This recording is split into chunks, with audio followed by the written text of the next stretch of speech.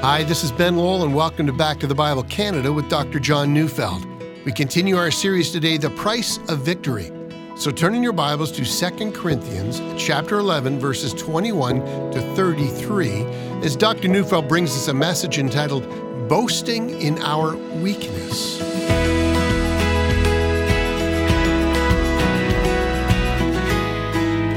Most people can't imagine someone boasting in their weaknesses. To even suggest that this is something that should be commended, well, that seems like a joke. I mean, after all, who would go into a job interview and make it about all the stuff that we weren't particularly good at? Well, then imagine that after that interview comes the next candidate who looks, confident and can assert all the things that he or she is doing well. And it's clear to me who gets the job. But Paul says that's what we did when we first got to Corinth. 1 Corinthians 2 verse 3 says, "And I was with you in weakness and in fear and much trembling." I, for my part, think I understand. Paul was beaten and imprisoned in Philippi. He left there and went to Thessalonica, and a riot ensued, and it was a good thing that he wasn't physically present at the home of his host when the mob showed up and wanting to drag him out. Eventually, at least by my reading of the situation, Jason, who was Paul's host, had to put up a bond guaranteeing that Paul wouldn't be back anytime soon. Then the mob followed him to Berea, and finally, he ended up in Athens, where the philosophers were heard to remark, what's this babbler trying to say? And after that, he showed up in Corinth. Weakness. His experience was that he was unable to control the reaction that his presence had caused. And furthermore, weakness might also mean that by then, the persecution he'd suffered had taken a toll on his physical body. I'm going to have a great deal more to say about that in today's study. The other two descriptors, that he came in fear and trembling again, that also seems understandable. But this created a problem, as we have noticed. The false teachers who had later showed up in Corinth after Paul had established the church there, those false teachers definitely did not show up in weakness and fear and trembling. They showed up with strength and confidence and presented themselves as capable public speakers who could wow a crowd. We're about to read a passage which contains, in my mind, the best description Paul gives about the life he lived. As I read, pay attention to the description Paul gives of the cost that his mission for the gospel has required of him. Remember also that this entire series, 2 Corinthians 8 to 13, is about the cost of following Jesus. So here we go. Let's read 2 Corinthians 11, 21b to 27. "But whatever anyone else dares to boast of, I am speaking as a fool. I also dare to boast of that. Are they Hebrews? So am I. Are they Israelites? So am I. Are they offspring of Abraham? So am I. Are they servants of Christ? I am a better one. I am talking like a madman, with far greater labors, far more imprisonments, with countless beatings, and often near death. 5 times I received at the hands of the Jews the 40 lashes less one. 3 times I was beaten with rods. Once I was stoned. 3 times I was shipwrecked. A night and a day I was adrift at sea, on frequent journeys, in danger from rivers, danger from robbers, danger from my own people, danger from Gentiles, danger in the city, danger in the wilderness, danger at sea, danger from false brothers, in toil and hardship, through many a sleepless night, in hunger and thirst, often without food, in cold and exposure." Now, before we dive right in, perhaps you might understand why it is that those televangelists who have their own private jets and have multiple mansions along with other expensive toys, those teachers who proclaim that if you have the right kind of faith, you can simply speak the word and diseases are going to go away along with poverty, and with the right kind of faith, all that you desire will be yours. Do you see? After reading what we've just have, how different these words are than the kind of faith the prosperity preachers teach. I've mentioned before that one very popular, very prosperous teacher has written a book entitled The Power of I Am. He teaches his followers to repeat these words: I am blessed, I am prosperous, I am successful, I'm victorious, I'm talented, I'm creative, I'm wise, I'm strong, I'm wealthy, and I am healthy. See, I guess the Apostle Paul just didn't get the memo. But I point this out because that teacher, the one who teaches his followers to say all of that, is not at all different from the false teachers in Corinth. Those guys were blessed. And on the other hand, Paul was beaten and near death looking emaciated and abused. And that's where we're going in today's study. What are the appropriate things we should boast in? Throughout our study in the latter half of 2 Corinthians, we've noticed that the church in Corinth was a difficult church. But by God's grace, revival had come to the church.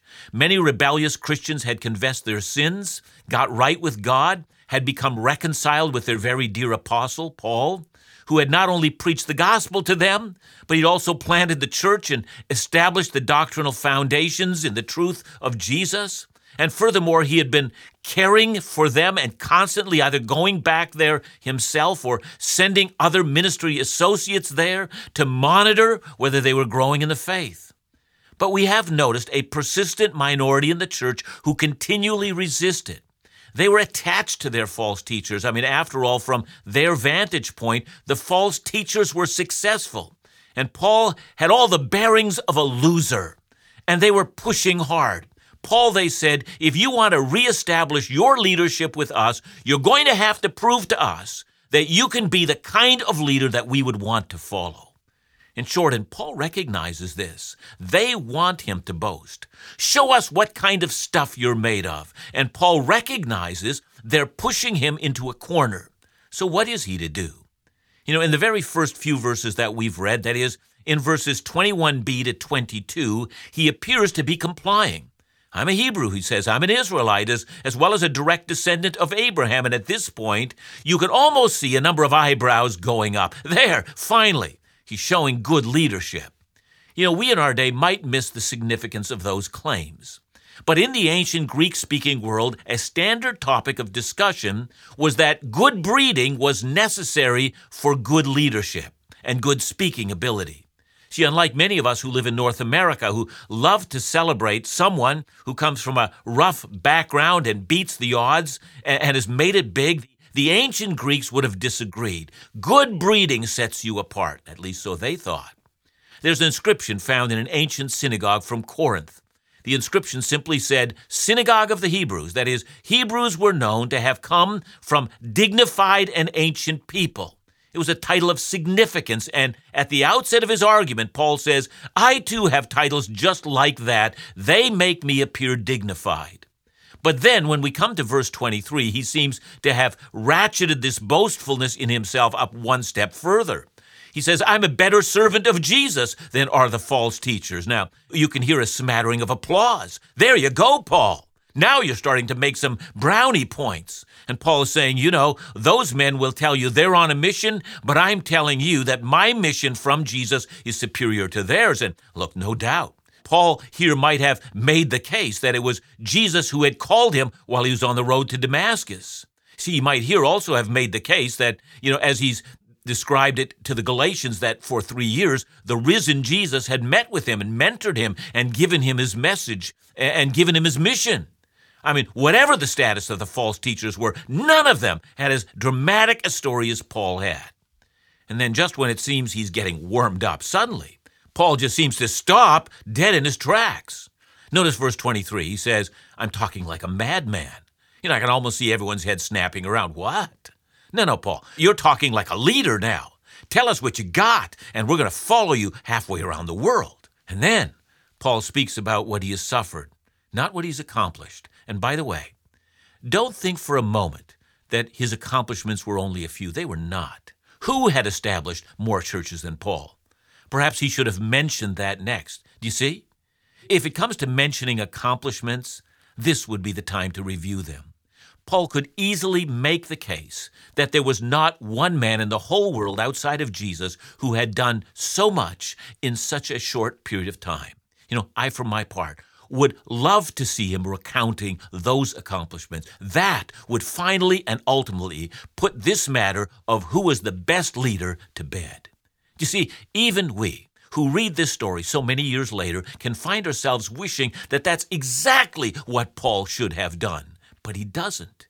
He's about to speak next, or in his words, to boast of his sufferings alongside of his weaknesses. And that leaves us with a question. Just when he had a chance to best his critics, he refuses it. And why? That will be our big question.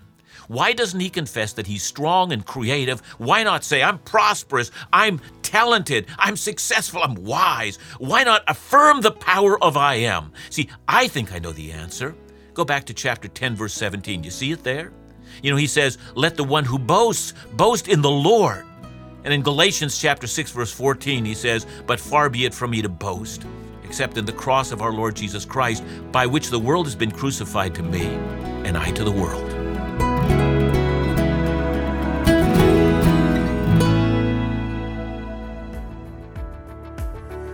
During the month of March, we'll be highlighting the international efforts of Back to the Bible Canada.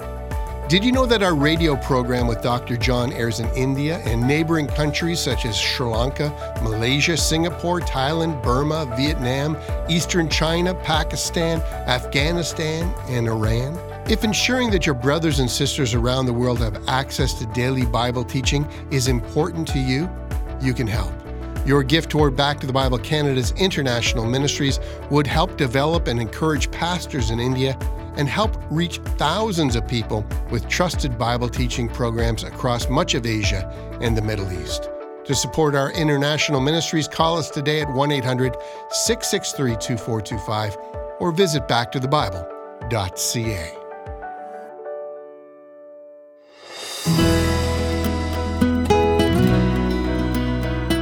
Have you ever wondered what it might have been like to be the Apostle Paul?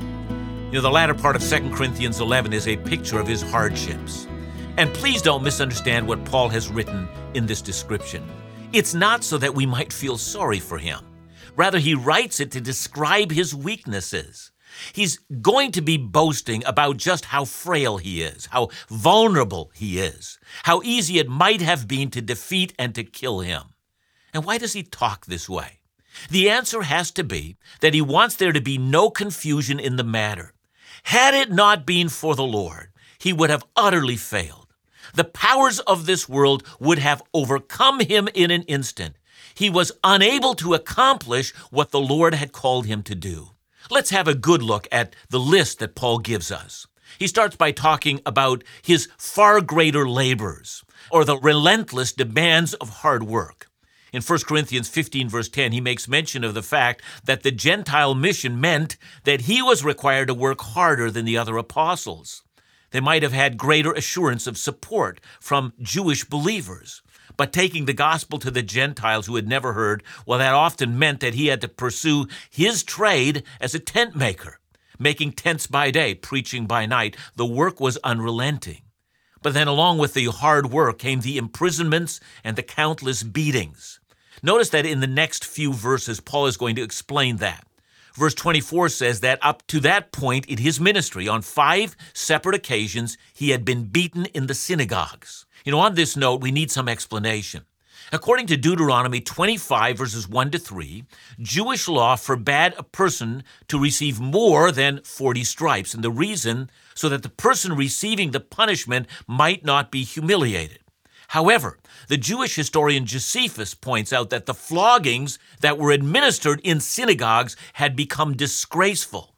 Now, it's at this point that we must notice something. I think it's fascinating. For Paul to have been beaten in this way was unnecessary.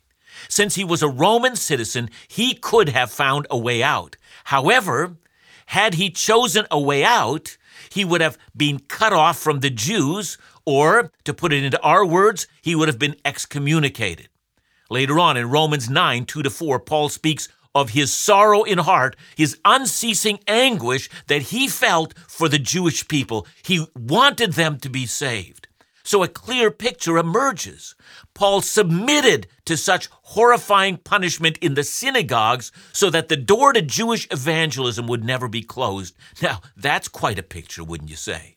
Then in verse 25, he moves beyond the beatings from the Jews to the beatings from the Gentiles. 3 times he says, I was beaten with rods. Now again, we note that Paul was a Roman citizen and that he would have been legally protected from such treatment.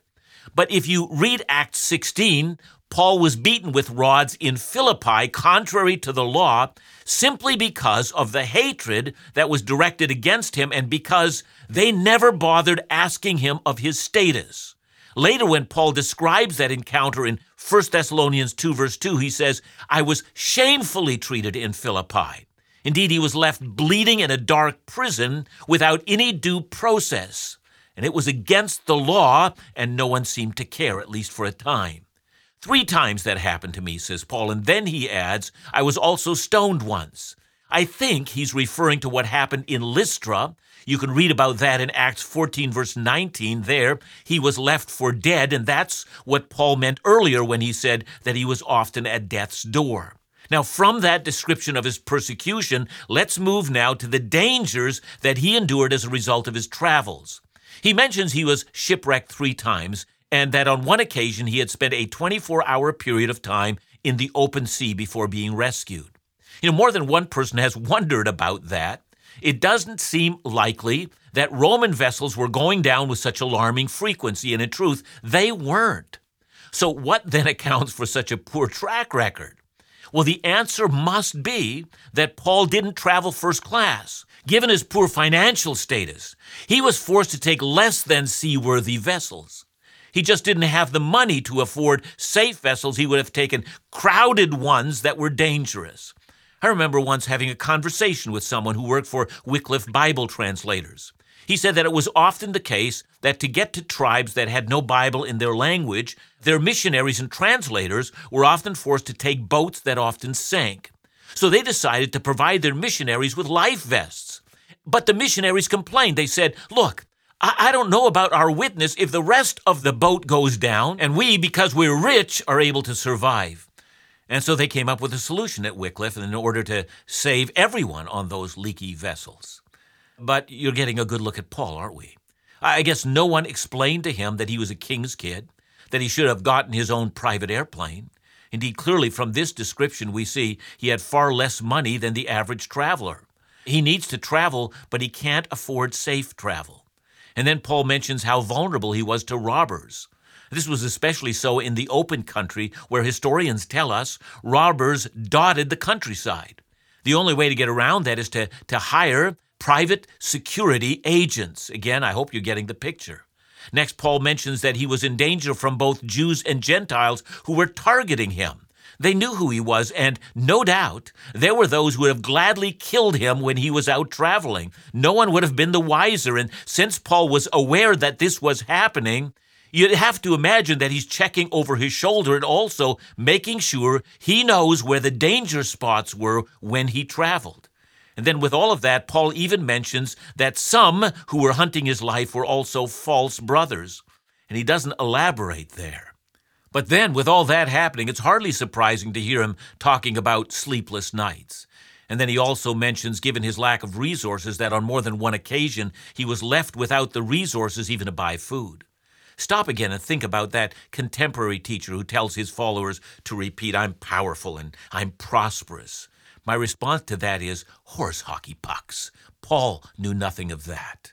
Now then, you would think that nothing else could be added to this list. It sounds as difficult as it can be. And at least in my mind, that's why some thoughtless Christians in Corinth says, he's not impressive in his public appearance. Well, how could he be? His body was often beaten and emaciated. So having said all of that, look at the next line found in verse 28. Paul says, and apart from other things, there's the daily pressure on me of my anxiety for all the churches. See, here's what I think. If I went through all of that, I'd only be thinking about my miseries. But Paul is overwhelmed with the pressure he feels and the demands he must respond to and the difficulties that have arisen. If you go ahead to 2 Corinthians 12, 20-21, he fears that perhaps even after all that has transpired in Corinth, he still might find people there quarreling and in jealousy, along with all those sexual sins that had plagued them earlier. The pressure to perform in the churches, to take on the false teachers, and to make sure that everyone was growing in Christ, that didn't stop just because he had spent the last 24 hours in the open seas not knowing whether he would live or die. My dear listener, how are you doing? Do you still feel like following the obscenely rich televangelists? I hope those men are getting to be distasteful for you. Paul brings matters to a close, so look at verses 29-31. Who is weak and I am not weak? Who is made to fall and I am not indignant? If I must boast, I will boast of the things that show my weakness. The God and Father of our Lord Jesus, he who is blessed forever, knows that I am not lying. Who is weak and I don't feel his weakness? If they're immature in their faith, I feel that deeply. If they're tempted, I enter deeply into their lives. I don't just make pronouncements about what people should be believing and doing. I enter into their lives, and by the command of Christ, I'm called to stand by their sides and bear their burdens with them. I can't say, hey, you think you got problems? Let me show you problems. Paul never says that. Rather, when people are stumbling, he knows his calling. Be there for them. Labor at their side. Show them you love them and that the power of Christ is available to them. Paul says, yes, I know. You wanted me to boast about my qualifications. I'm sorry, I won't. I'll boast about things that display how helpless I am, how hard-pressed I am, how near death I've often been. No, I'm not the person who glad hands it with the officials of the city, but rather I'm the man who showed up after a horrible ordeal with weakness and trembling, and out of such weakness, have a look around. Do you see what God did? He established a church. Paul ends in verses 32 and 33. At Damascus, the governor under King Aretas was guarding the city of Damascus in order to seize me, but I was let down in a basket through a window in the wall and escaped at his hands. Ha ha, that's how I roll, says Paul. It's humiliating and it's undignified, but that's my boast. I've been stripped of my dignity, and Christ looks ever more precious.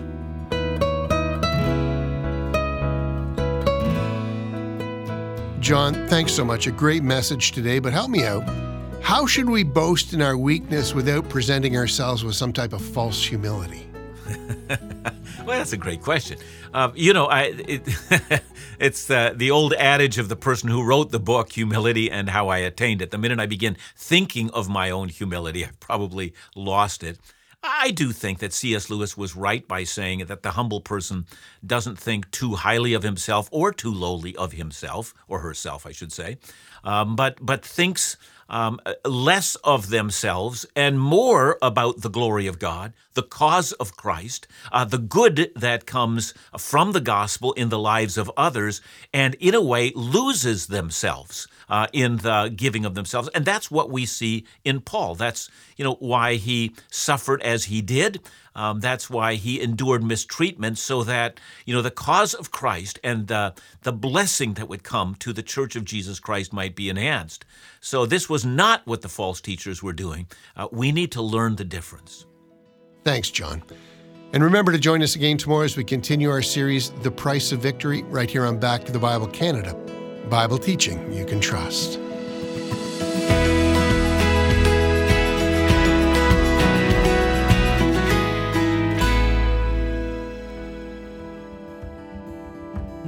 I hope you've enjoyed today's Back to the Bible Canada message from Dr. John Neufeld. If you've been moved, I want to encourage you to check out our website, backtothebible.ca, for today's message and messages from past series, just in case you're not able to listen to this fine station every day. Every program, article, blog, video is available on our website for free. A key goal for Back to the Bible Canada is to offer trustworthy Bible teaching without barrier. Special thanks to all those who make this possible. And remember, ask for your free copy of Dr. John Neufeld's CD series, The Missionary God, today as our gift to you. To know more or to partner with Back to the Bible Canada, call us at 1-800-663-2425 or visit backtothebible.ca.